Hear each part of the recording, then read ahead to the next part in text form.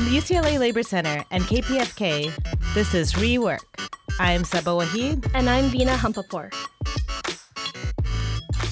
Students spend a good chunk of their waking hours in school, and even more when considering extracurriculars, zero periods, and after-school programs. But a young person's world extends far beyond the classroom. What's happening at home and in their neighborhoods, what they see in the media and online. All of these things impact learning. So it's no surprise that the recent teacher strikes weren't just about wages. They were also about access to school counselors, nurses, smaller classrooms, and wraparound services. Teachers reminded us that we need to think about students in a holistic way.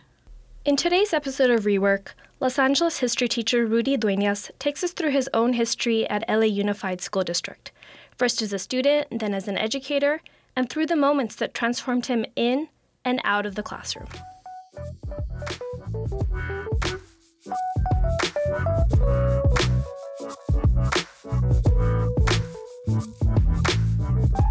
My name is Rodolfo Dueñas, but my friends call me Rudy. I grew up in Northeast Los Angeles. Prior to my family moving into that community, it was predominantly an Italian community. Around the 70s, there was a influx of Latino immigrants, and my family was one of those families that came from Mexico. My dad was a bracero in the bracero program. I lived in two worlds. I lived in a low-income community, right? But at the same time, I had this natural beauty around me. We lived in the mountains and the hills. We had a lot of trees. We had birds. We had nice little trails. As kids, we would just walk through the community and enjoy that. We would slide down the hill. When the grass was really dry, we would slide down with cardboard boxes. Stand By Me is one of the reference points that I like to tell people. This is really a good time. The most blast. You walk around and you see all these beautiful places that you could hike to, and the train tracks and the bridge across Arroyo Seco.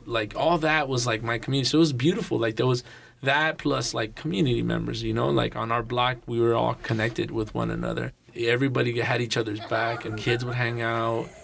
We would tell stories on our block till late.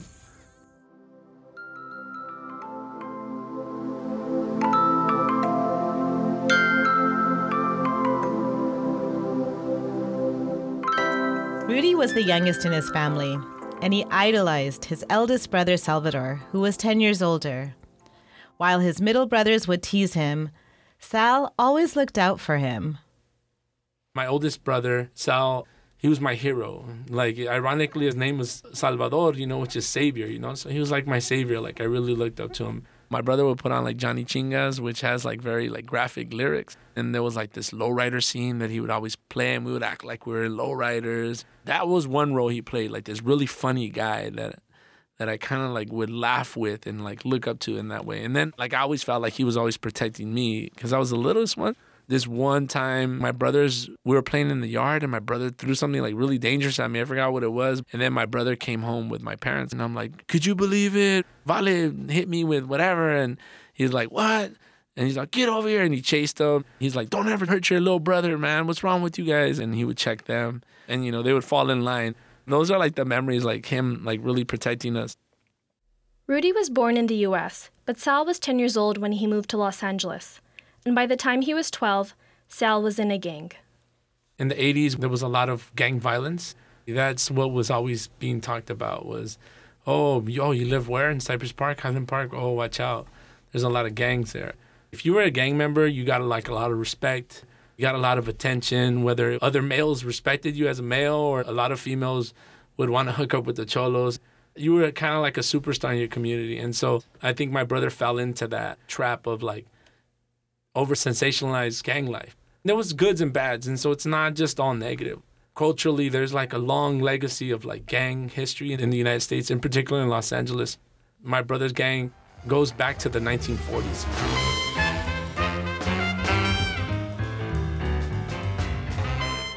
And there was always violence, and it was also part of a marginalized community, the Mexican-American community. That was that history and that legacy. We could tap into the attacks on the Zoot Suit. You see this community of youth being criminalized from the 1940s.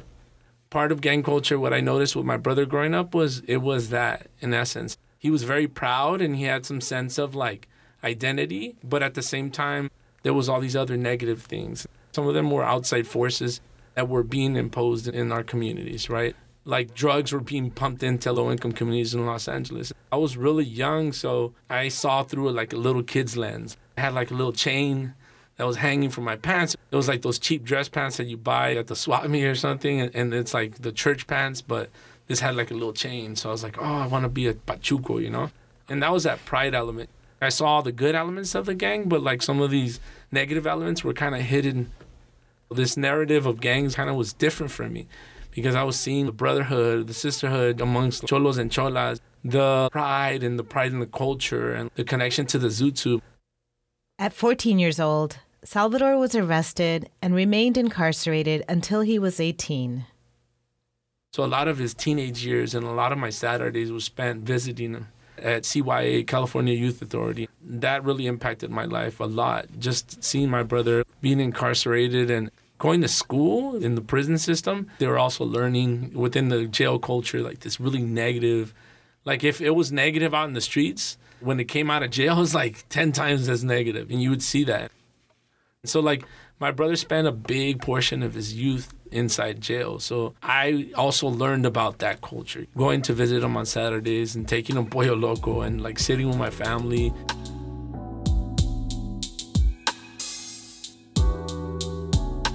When my brother was released out of prison, my family was like, you know what, you got to straighten your act. And he was trying real hard to adjust to society.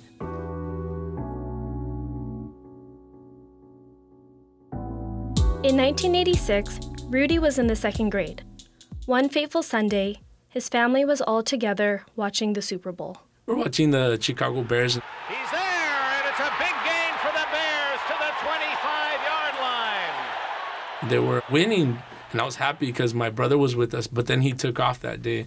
And later on that night, he was down the street with his friends, and we're talking, and a car passes by and starts shooting. My brother was shot in the head, and he ended up at USC County Medical, and he was put on a machine, and so my family had to make that decision, like, are we going to keep him alive? Pretty much there was no way of saving my brother. Rudy was traumatized by Salvador's death. His death brought me to a place where I had a sense of heightened anxiety, but heightened fear of just survival. There was fear of like day-to-day things, There was like, oh man, like, am I gonna wake up tomorrow? And it's crazy because no one helped me process that. There was no grief counselor. A lot of these teachers were from outside the community. They were all pretty much middle class, so they weren't living our realities.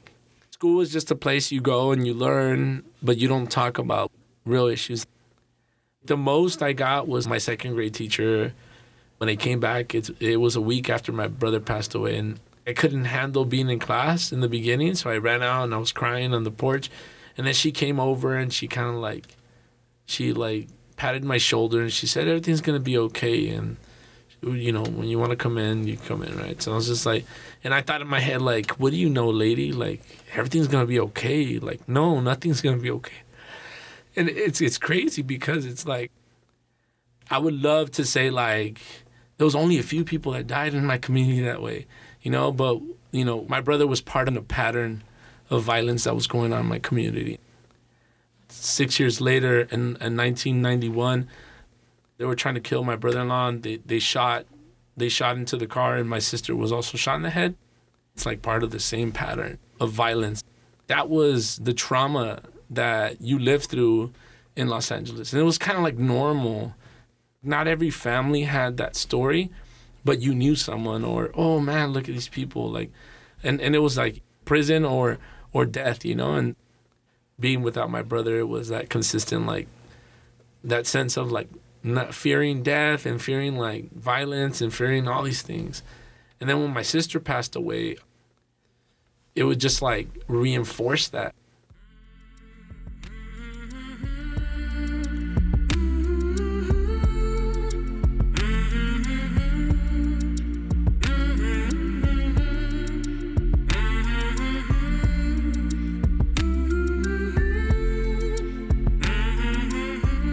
their early days pretending to lowride, Sal had inspired Rudy's love for acting. After his death, the arts became a space for Rudy to process his feelings. They wanted to do like an end of the year celebration. I'm like, oh man, I'm going to do a play. I got a group of people that were sixth graders. Like, I like freestyling hip hop too, so I'm Mr. Freestyle sometimes. So like, even back then I was like, let me just freestyle this play. And so we did this little skit about my brother going to jail, and at the end my brother dies, and I did the role of my brother. It shows you how big part of my life this was. When Rudy got to high school, he was sure he was going to continue acting and eventually become a drama teacher. But then he found another passion. I had a lot of mentors, well, femtors, right? I want to say femtors because one of the most important people in all my schooling was Miss Litwin. She's the first teacher to tell the class, I'm going to teach you some stuff about your community, but someone else should be teaching you this. It should be someone from your community teaching you about your community, but we don't have that, so I'm going to teach you this stuff. And I was just like, wow, like it was really cool.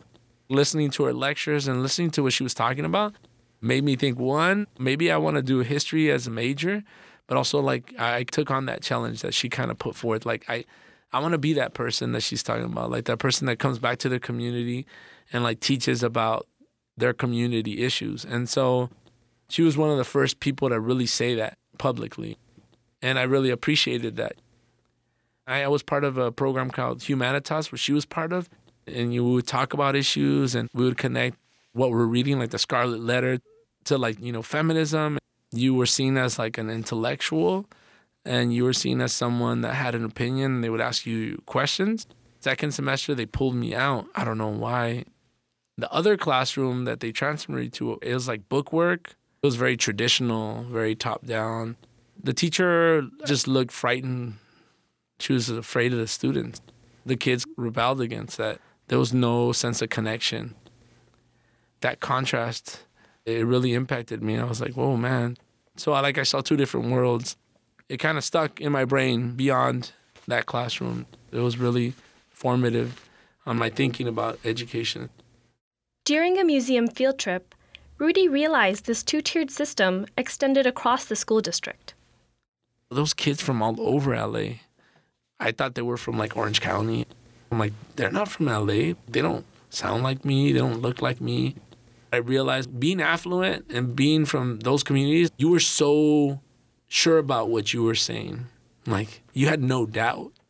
And in my community, it was like, you doubted. And always like, if somebody tells you something, you kind of like, oh, maybe I'm wrong. I was just like, oh, dang, this is LA. This is how different schools are different. Like, you just have different type of people.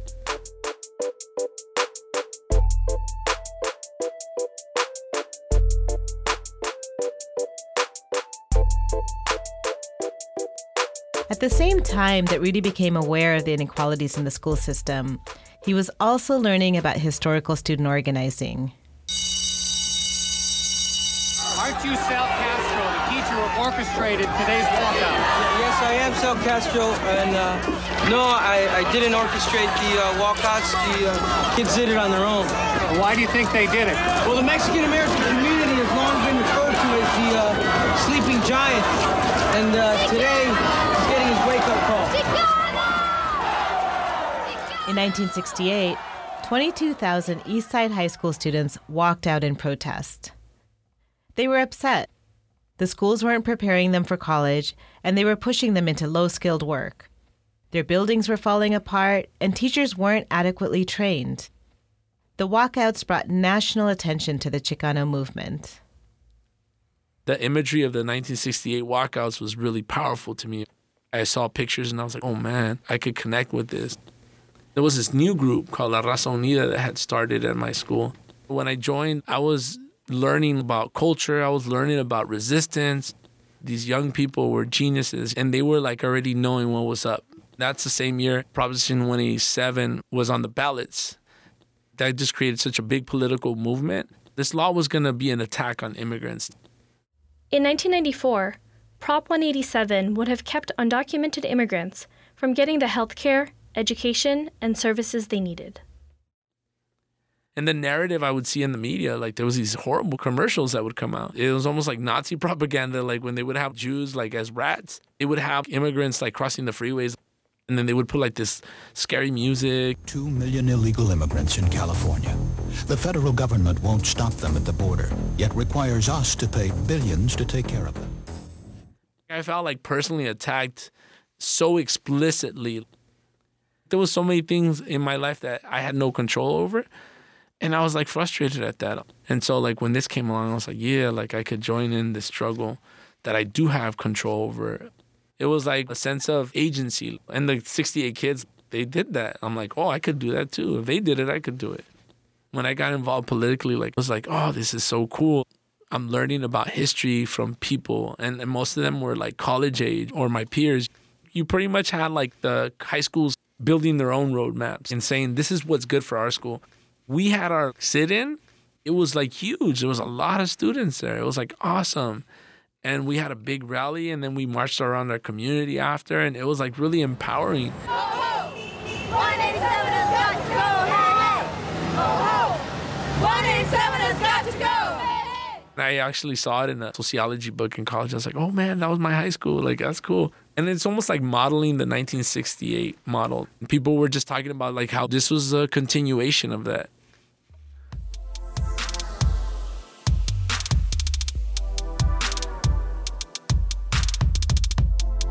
Rudy's high school experience cemented his path to becoming a history teacher. He knew that he had to continue this legacy of connecting the past to current struggles. History is like very crucial to organizing. If you're trying to fight against something that is wrong, you have to be informed. It's not just, oh, here's a bunch of facts and this is what you got to learn, but it involves being critical and also telling the narrative of communities. I was like, well, I'm college bound. My job is going to be to help people in the community, even though like it wasn't always done for me. Teachers can impact people, so let me do it through that avenue. There's like this very negative experience that I had in LAUSD schools, but then there was also these positive elements. And the positive elements always came from the people, you know, the way they taught or the way they spoke and the way they mentored you. That's what inspired me. Like, oh man, like, yeah, like I was like, you know what, there's some things about the system that I don't like. I want to change when I'm there, you know? And so I already started envisioning how it would be like. Rudy has been teaching at Wilson High School in El Sereno for almost 2 decades. He finds that his own life experiences are an important tool for connecting with his students. The thing about having a brother that was in a gang was I was able to see a person in many different ways. Even people I grew up with, some of them just saw Cholos as a negative, and so they stood away. I couldn't do that. That was my brother. That was my family. I empathize and I sympathize and I connected with these kids. I feel like they're my brother and my sister, but at the same time also like I feel this sense of I need to help, I need to connect, and I feel like I could talk to them in a certain language, and so they understand. What I always do is share my family's story. I tell a story about my brother and my sister. I share how I have anxiety now. Like I'm open and so that's like where kids were like, oh, they'll like come up to me and tell me, oh, me too. I've had students tell me, oh, my parent was deported, or my father passed away because of cancer, or like death, incarceration, immigration issues. I tell them like, dude, I feel you 100%, like, because I've been through that. And then I'm like, oh my God, like, you know, like, thank you. Like, I'm learning from you. I feel like sometimes not enough people talk to them on that human level. And so I wanted to make sure that I was that person that would at least try to like engage in those conversations and tell them like, this is a safe space for you. We all do things that maybe we shouldn't do, but like, let's have a discussion, and hopefully that discussion will lead to some positive things. We don't have that space in schools where we could talk about these things and flesh these things out and, you know, build these relationships. I get really frustrated when it's like, oh, it's because of resources. I can't fully help these youth like go through their process. Things like restorative justice and like building community on campuses is something that's really essential.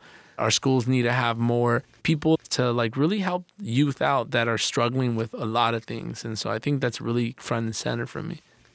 Sometimes I would be talking to a youngster, they got locked up, or, they're gone or they got kicked out of the school.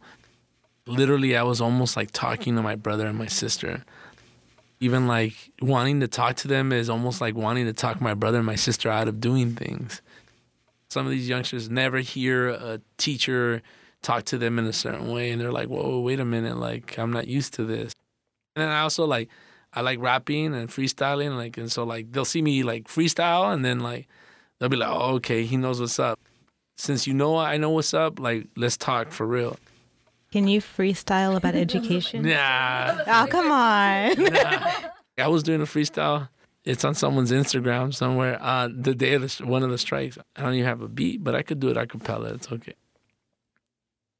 I see teachers marching, and it's an art, and they don't know what art is because art is not taught in schools, but in a fully packed classroom. And sometimes we ain't got no room to breathe because we are the ones that they want to encage. But I'm telling you, man, I've been listening to Rage, and I've been taking notes. And let me tell you, sometimes I want to quote a lot of things that are going through the minds of people that I can't say because it's too explicit. But let me take you on a mental visit into my classroom where I ain't got no resources. And sometimes I think about how they got us like dogs and horses playing games, and education isn't a flame, and I ain't got no beat, man. So I'm trying to keep it so tight. Man, see, that wasn't even good. That was like me on a 6. I thought it was great. I could do way better. And my son's like, I don't know about that. Yeah.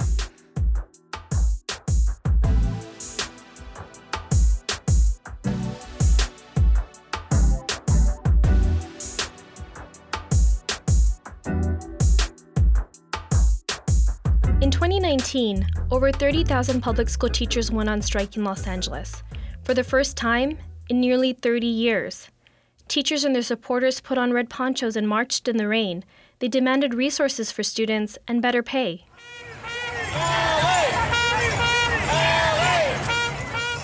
One unique aspect of LA Unified is that most educators come from communities of color, just like their students. This made the strike personal to teachers like Rudy. Education has been a roller coaster for me. I've had my really low moments and really like great moments, but always those great moments in education involved like community. Participating in the strike was just like a given. It was just because of my background and just fighting for social justice and just fighting for issues and understanding the issues that were at hand. Like, we were just fed up as educators because of all these conditions that were being put in front of us. I think that the students know that they're not getting the top grade education, and enhancing and improving the conditions in our schools will give them that sense of, well, somebody actually cares about us. When I saw them look at us outside and some of them joined us, they knew, they're like, wow, that's the heart. And that's what we want for our school.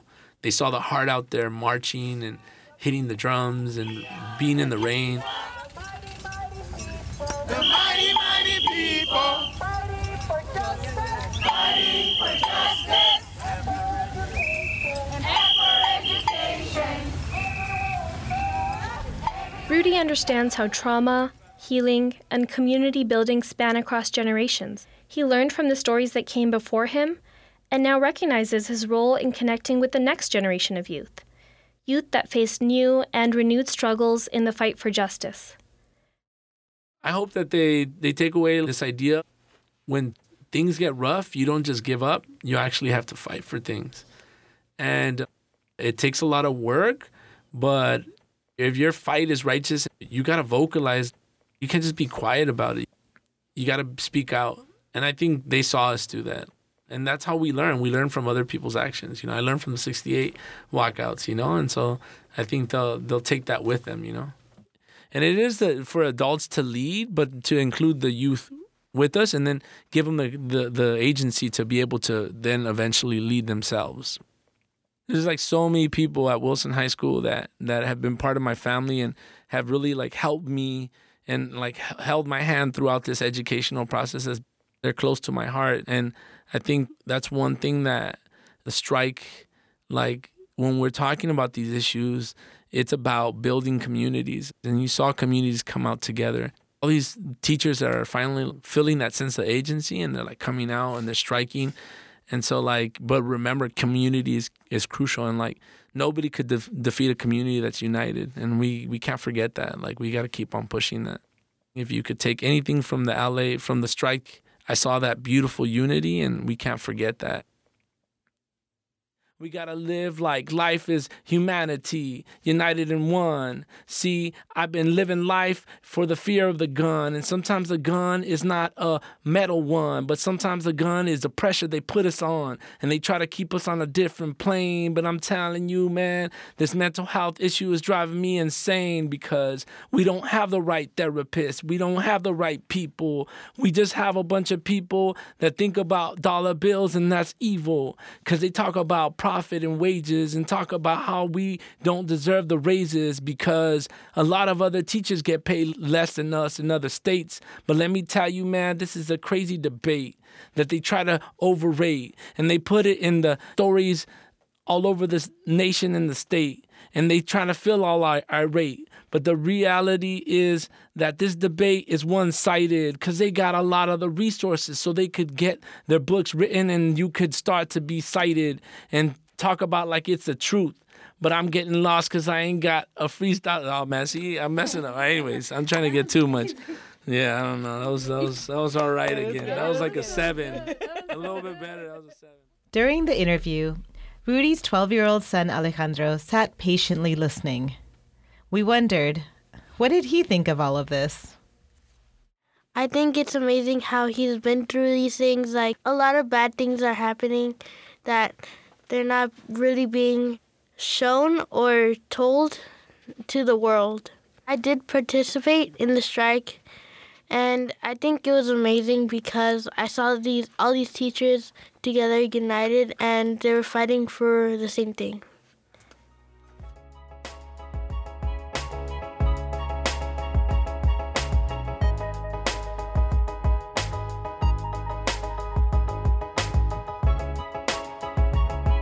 A special thanks to Rudy Dueñas for sharing his story.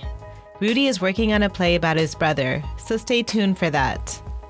And to all the teachers out there, thank you. You're listening to Rework, a program of the UCLA Labor Center and KPFK. This week's show was produced by Veena Hampapur and Saba Wahid. Thanks to our show advisor, Stephanie Ritopper. Visit our website at reworkradio.org or Facebook at /Rework Radio. You can also find us on Twitter and Instagram at rework_radio.